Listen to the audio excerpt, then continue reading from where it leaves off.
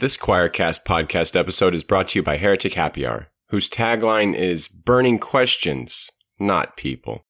Join hosts Sean DeJaw, December Rose, Dr. Reverend Katie Valentine, Keith Giles, and myself, Matthew J. DiStefano, for a happy hour filled with quality conversation, fine fellowship, and perhaps even a laugh or two. Unapologetically irreverent and crass, yet sometimes profound, we make sure to pull no punches and leave no stones unturned as we discuss the Christian faith. But listener, beware. There will assuredly be some serious sacred cow tipping. If that sounds like your cup of tea, or bourbon if that's your thing, head on over to heretichappyhour.com to stay up to date with us, and be sure to subscribe wherever you get your podcast fix.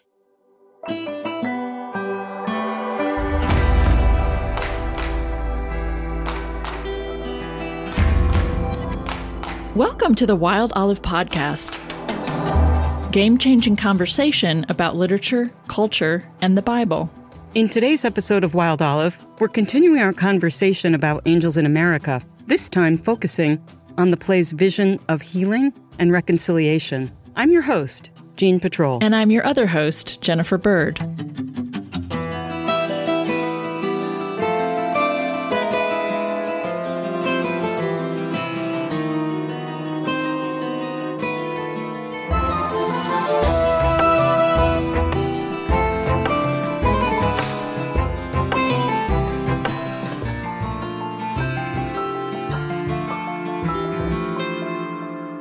Hi, Jennifer. Hey, Jean. And hi, listeners. It's so great to be back with you, listeners, and you too, Jennifer. Yeah, likewise. I really liked talking with you last time about angels in America. That was such a fun conversation. That was fun. I know. We had a hard time wrapping that one up. I know. We went on and on. Especially, I loved talking about the vision of heaven as a multi-ethnic, completely inclusive democracy. Yes. Today, let's talk about how the play portrays healing and reconciliation.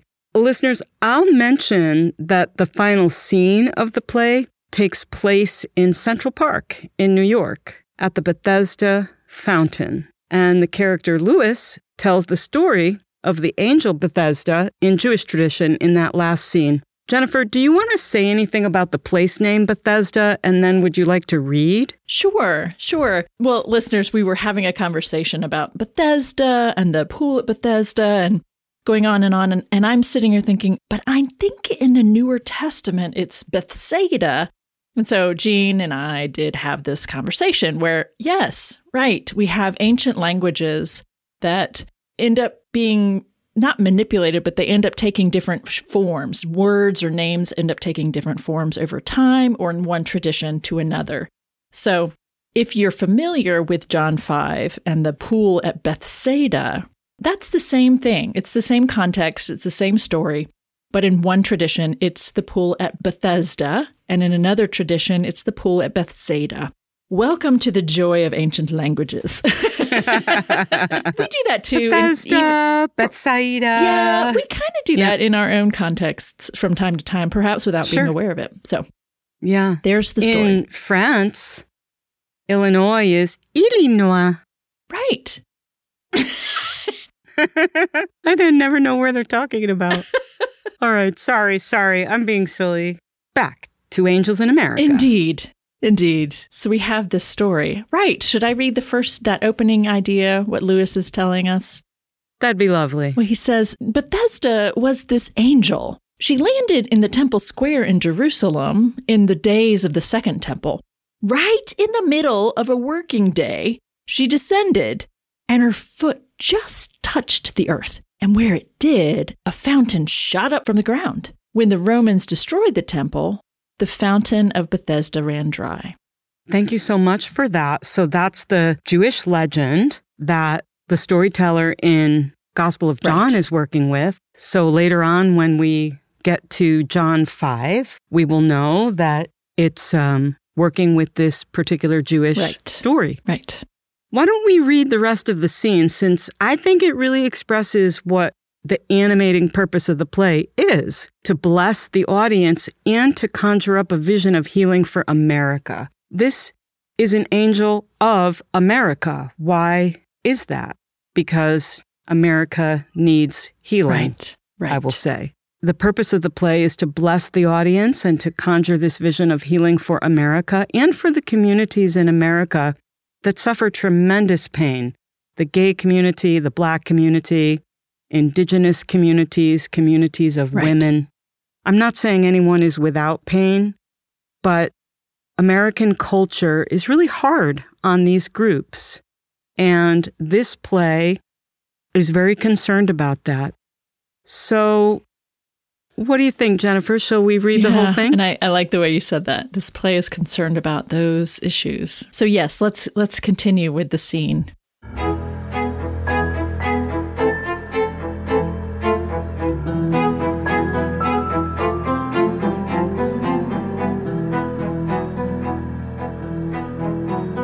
So, listeners, I'm going to read Prior and Belize, and Jennifer will read Lewis and Hannah. So I'll start. Okay.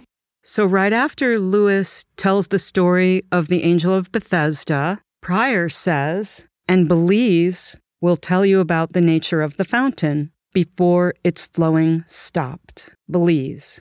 If anyone who was suffering in the body or the spirit walked through the waters of the fountain of Bethesda, they would be healed, washed clean of pain. Prior. They know this because I've told them many times. Hannah here told it to me. She also told me this. Hannah, when the millennium comes... Not the year 2000, but the capital M millennium. Right. The fountain of Bethesda will flow again. And I told him I would personally take him there to bathe. We will all bathe ourselves clean.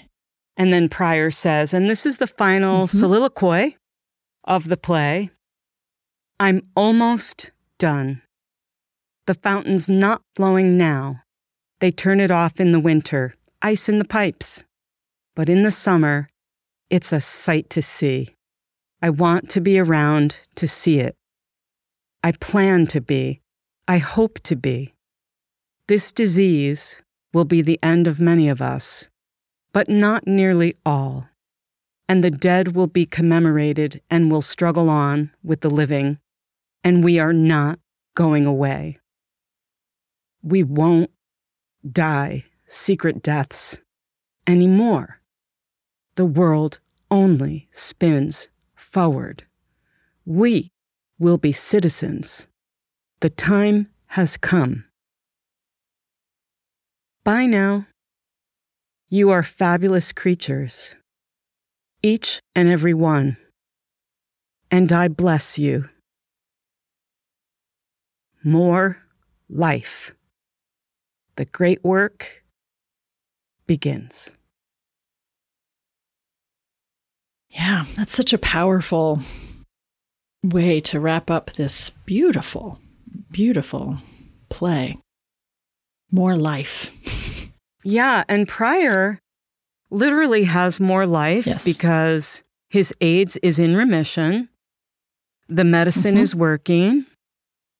And he asks the angel, always in this play, there's something personal going on, and there is some larger dynamic that the personal dynamics are reflecting. So Prior asks the angel for more life. And at a certain point, they wrestle, which people who are familiar with the Jacob story know that Jacob wrestles an angel. Prior doesn't know what the heck to do with the angel. She freaks him out.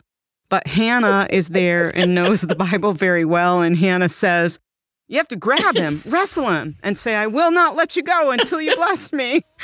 And so that's what he does. He grabs the angel and says, I will not let you go until you bless me. And the angel blesses him, and he gets more life, literally. Yeah. And there's a playful nod to one of them gets their hip hurt. Yeah. In the wrestling. Yes. Yeah, that's right. Prior does. And I also want to point out who is gathered at the Bethesda fountain at the scene here. So, yes, they are individual characters. We have Hannah, Prior, Lewis, and Belize. Lewis has abandoned Prior in Prior's moment of need. We talked about heaven being messy in the last episode, and human life being very messy, and human bodies being very messy. And good heavens, like, disease is so messy. That's when our bodies are at their messiest, sex and disease. Yep. And two things that really freak people out.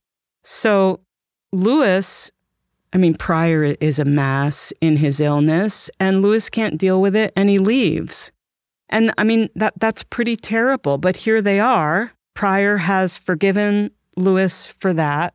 But just as friends at this point. Not just as lovers. Friends. Again. Yeah, they do not reconnect as lovers. Yeah, they are friends. And Hannah, so when Hannah's son comes out to her, do you remember that scene? I do. I'm not sure which piece you're referring to. Well, he calls her from the park. Joe comes out to Hannah and says, "I'm gay. I'm homosexual." And Hannah says, "No, you're not." Right. So go home and go to bed. Take 2 aspirin and call me in the morning. So she doesn't accept him, but actually she grows so much. Yeah. Her love for her son just overpowers her prejudice against gay people. She comes to New York to take care of Harper and to see what on earth is going on. She just follows that impulse to care for. Also, I think this is key. She seeks to understand. And that is all we can do, right? When we're in a place where we don't understand, something is challenging us, we can shut down and reject it, or we can open up and say, help me understand. And that, I love that about her and her character, that she is true to her upbringing. She's true to her religious formation, but in the midst of that, she was also open to understanding, and she seeks to understand. It's not just by default. She seeks to understand. And that does lead to what is the most striking.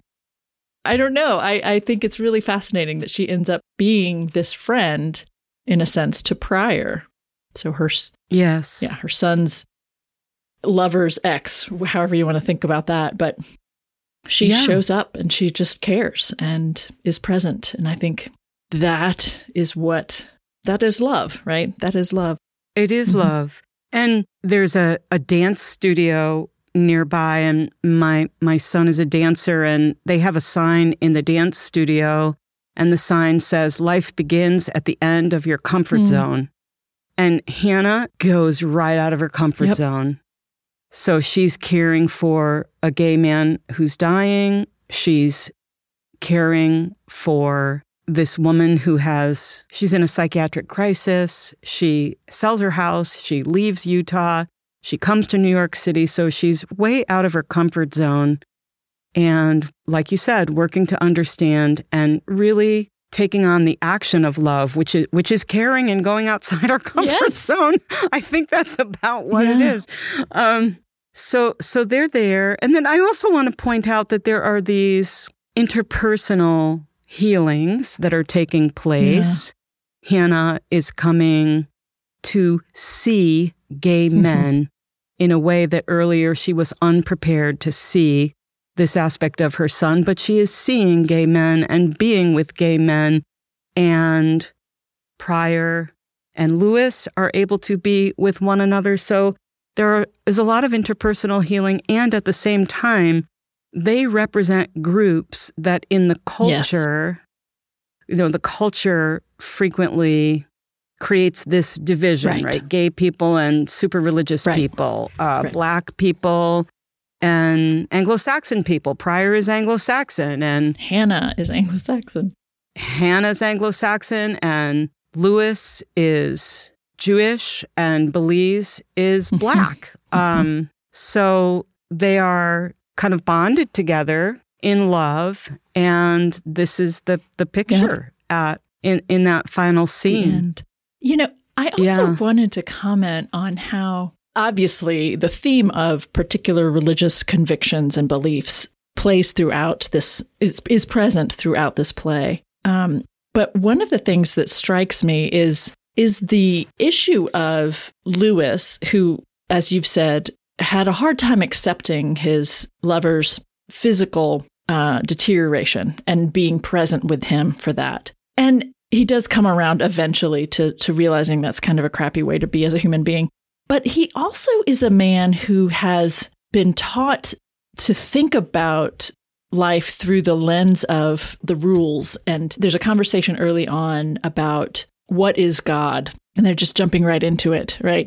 And Lewis says that God is justice. Or is it the other way around? Justice is God. I guess it's actually the other way around because they're talking about the law and justice. What is it? It is God. It is beyond us. It is these things. And there's a commitment to the ideals or the ideas of the rule and the law that I firmly believe can keep us from just appreciating the real humanness of our experience and the messiness of it. And being uncomfortable with the messiness can be, kind of compounded by a focus on the ideas, right? Instead of an appreciation of the messiness of being embodied.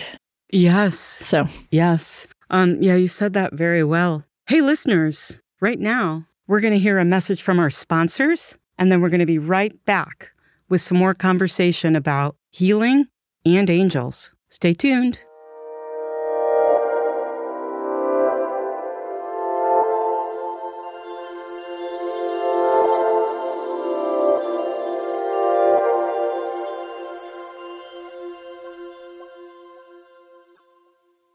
So, Jennifer, there's this Tony Kushner scholar. Her name is Ayla Nutu, and she connects the Bethesda fountain scene to the Bethesda pool scene in John chapter 5. I was thinking we could read that scene and then connect it back to angels in America. Yeah, let's do that. Should Absolutely. we do that? I like it. All right. Would you like to read? You know that I like to read. I know you like to read. And I like to hear you read, so why don't you read? Let's do that. Thanks. This is from the Gospel of John, chapter 5, and it is about 15 verses, and I think I'm going to read most of it. So after this, there was a festival of the Jews, and Jesus went up to Jerusalem. Now, in Jerusalem, by the sheep gate, there is a pool called in the Hebrew Bethsaida, which has 5 porticos. In these lay many ill, blind, lame, and paralyzed people. One man was there who had been ill for 38 years. When Jesus saw him lying there and knew that he had been there a long time, he said to him, "Do you want to be made well?" Ill man answered him, "Sir, I have no one to put me into the pool when the water is stirred up, and while I'm making my way, someone else steps down ahead of me." Jesus said to him, "Stand up, take your mat and walk." Once the man was made well, and he took up his mat and began to walk. Now that day was a Sabbath, so the Jews said to the man who had been cured, "It is the Sabbath. It is not lawful for you to carry your mat." But he answered them, "The man who made me well said to me, 'Take up your mat and walk.'" They asked him, "Who is the man who said to you, 'Take it up and walk'?" Now, the man who had been healed did not know who it was, for Jesus had disappeared into the crowd that was there. Later, Jesus found him in the temple and said to him, "See, you have been made well. Do not sin anymore, so that nothing worse happens to you." The man went away and told the Jews that it was Jesus who had made him well.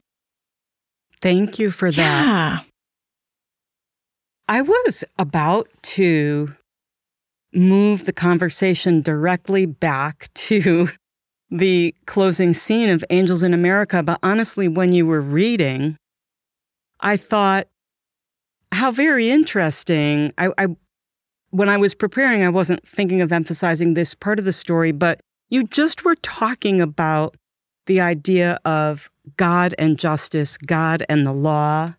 And I just think it's really interesting. It's an interesting coincidence that one of the things, in addition to the theme of healing, which I do want to get back to. One of the things that this story is really exploring is the idea of the law. Yes.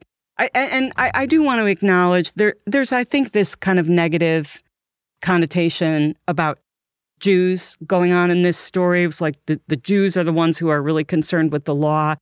But goodness gracious, so many Christians are so unbelievably legalistic. I mean, I know this from experience. Right. So I do just want to say up front that being overly concerned with rules is something that affects all religious people. Yes, a lot. Anybody could be taking that position. Yes.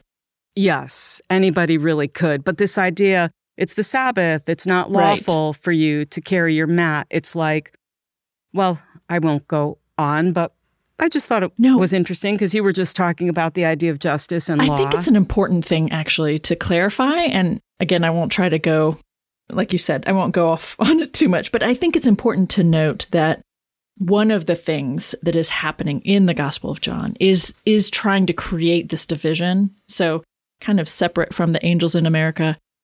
It's important to me to try to say this to our listeners that it is part of the intention, as far as we can tell, to create animosity and to create some judgment of these Jewish people who were living according to the way they've been taught to live. And that negative animosity is happening in the Gospel of John in multiple places. And I am not okay with that. And I don't think Jean is either. And so it's an important element of talking about the Bible, at least for me, to make sure to point out that there is an element here that is happening that I do not think is appropriate. And if we're not conscious of it, then we might perpetuate that inappropriate and actually harmful idea that this story is trying to talk about. So that you and I can talk about the other elements, what's going on. Yes. But that is an important thing for me, trying to address anti-Judaic content when we come across it in the Newer Testament. So thank you for that little segment there. Yeah, absolutely. Thank you so much for taking the time to say that out loud. It is really important to acknowledge and to distance ourselves from that. At least be clear about that is happening, and that is not a part I want to be perpetuating. Yeah. And then the flip side of that, in a way, if it's possible, the flip of it is part of what I think Kushner is also doing, right? The flip of it is that Jesus is saying, essentially, the human is more important than the law in this case, right? And we have that conversation elsewhere with, the Sabbath was made for the humans, not the humans for the Sabbath. That the healing of man took precedent over what the traditional or the ritual expectation was for that day, and that there's no harm in healing, right? Healing itself rules over, adhering to a ritual or a day off, or however you want to look at that. And I think that there's an element there for me in terms of the similarity, right? That the human bodies, the human experiences that are very real take precedent over what the laws might be missing or not able to allow for, right?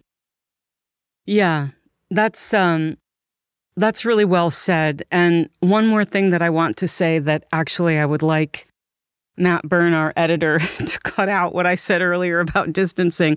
And because this is what I really want to say, that it's really important that we acknowledge the anti-Judaic content and that we reject it. That we don't throw the entire story out. We still talk about the story. Right. We talk about the story while acknowledging its anti-Judaic elements, and we reject those elements. Yes. So let's talk about some of the other elements of the story, and then let's link it back to Angels in America. One thing that I notice, I'm curious to know what you notice also on this time around. One of the things that I noticed that makes me understand why Kushner evokes it in the play is that there's this idea in the story that the man cannot heal himself alone. I have no one to put me in the pool when the water is stirred up and people are getting in front of me. He needs help. And I feel like that happens in Angels in America also. No one heals alone. They all need each other. Harper needs Hannah. Even Roy Cohn, this, what you might think of as a fairly despicable human, in the midst of the suffering of his disease, of AIDS, he reaches out for humans. He does. In spite of himself, right? Yes. Almost as if he wished he, didn't need to, or this is the human I get, a black man, a man who represents things that Roy Cohn would like to not acknowledge about himself. And yet that's who's there. And this nurse, Belize, is beyond kind and gracious, really. Yeah. We don't do it alone. Another thing I notice about this section from John is this line, "In these lay many ill, blind, lame, and paralyzed people." And you and I were speaking earlier about the messiness of the diseased body, that one of the things that's quintessentially human is that we have these bodies that break down, they get old, and they get sick. And Angels in America explores that very deeply. And I think there are also many places throughout all four Gospels and all of this focus on Jesus as a healer. I mean, I think one of the things that all these stories are doing is just reflecting on that particular kind of human brokenness and messiness. Yeah. Yep. I think so. And even as you were saying that, Jean, I was reflecting on how, this might sound silly, but even as our bodies heal, that can still seem or be or look messy, right? If you've had a gash, your body is doing the thing it needs to do to keep you alive, and it looks nasty, right? Get pus or this whatever, you got the things going on. Bodies are really fascinating to me, actually. Just talked about the element of disgust that is in some of the Levitical laws and biblical laws that I personally like to kind of call out and say, maybe we can get beyond that. But this, all of these pieces of healing and reconciliation, it's life is messy, and we don't do it alone. Yeah. Well, go ahead. We're going to say something else. Tie back into, and you and I were talking about this. One of the depictions of the angel. So I'm interested in the fact that in this story in John, it's an angel. An angel stirs the water for them. Yeah. Right. So an angel makes it possible for the healing to take place. And I think that is, again, coming back to your comment, that's a piece of why perhaps Kushner works with this myth, this traditional story. And one of the descriptions, so we had at the very beginning of the play, I can't remember if it's Lewis or Pryor. It's probably Lewis. He kind of refers kind of offhandedly to the angel that the character Jacob wrestles with, and he refers to him in a very, he's blonde hair and gorgeous and blah blah blah. Not at all what what the biblical author would have been depicting. And and I kind of laugh. I'm like, yeah, that's what people tend to do with this concept of angels. But later on, we get Hannah, who is this Mormon woman who has just discovered that her son is a gay man and is trying to come to terms with it. And she's, been in semi-denial that her daughter-in-law has had, mental challenges, mental health issues that aren't really being addressed very well, or they are, and they're just out of hand. And she's talking to Pryor, this man who is in the throes of AIDS. And she says, An angel is a belief with wings and arms that can carry you. It's not to be afraid of. And if it can't hold you up, seek for something new. And I just love that. And if, I'm looking at this passage from John and I'm thinking about this, we can't do it alone. And angel, this is a belief, something for transformation or something that can give you something hopeful. And how that idea ties in with what I think the true intention of apocalyptic literature is. I just love that her description of an angel is one that I can get on board with. And right. It's, right. Yes. And I find it a very powerful image and one that is hopeful. And ultimately, back to your opening comments about angels in America. This is an angel for America. This is about something hopeful, but it requires something new. It requires that something change. Too many pieces of the system are broken or are not working. They are keeping people down. They are oppressing people instead of doing what is just and right. And just a very lovely kind of combination of all these pieces of what Kushner, I think, is trying to suggest for us. I agree. I really love your response to this line. And just to further elaborate on the connections that you're making with the play and the idea of the angel of America, back to the play's concept of heaven as a multi-ethnic democracy where everyone is included, a fully inclusive, multi-ethnic democracy. That's a belief. But I think that belief has wings. Uh-huh. And I think that's a belief we need to hold on to and lift up and celebrate. Is what I was going to say. Yes.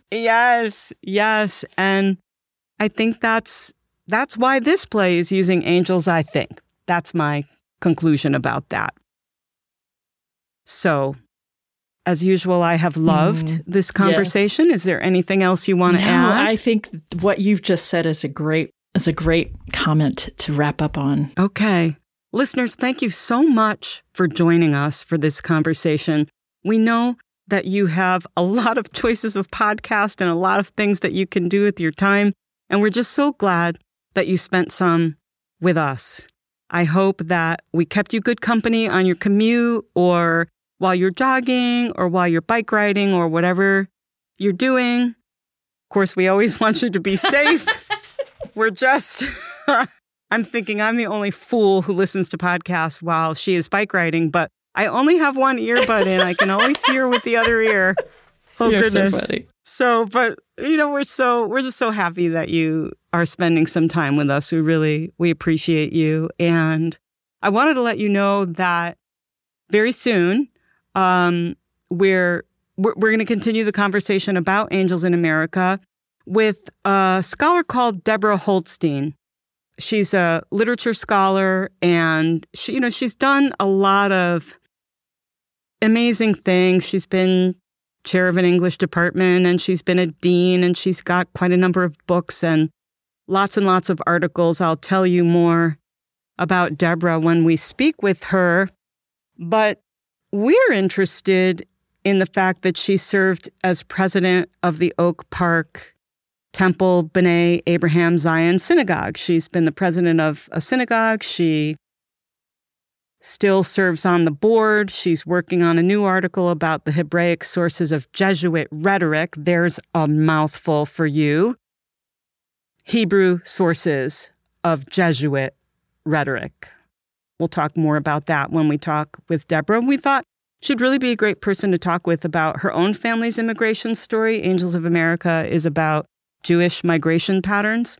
And also, we'd like to talk with her about the Jacob stories, and she's a big Angels in America fan. So we thought we would want to get a Jewish scholar on here. So I hope you look forward to that. And until then, be safe, and we'll talk again soon.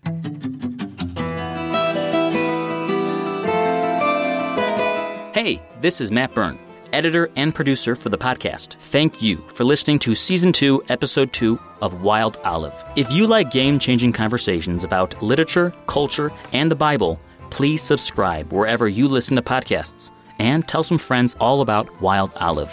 You can find episode notes at wildolivebibleandculture.org. Follow us on Instagram and Facebook.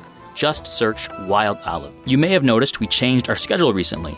New episodes are now on the first and third Fridays of each month. Our music is composed by Nick Stubblefield. Have a question? Email the podcast at connect@wildolivebibleandculture.org. All right, we'll catch you next time for more wild conversations. We'll see you then.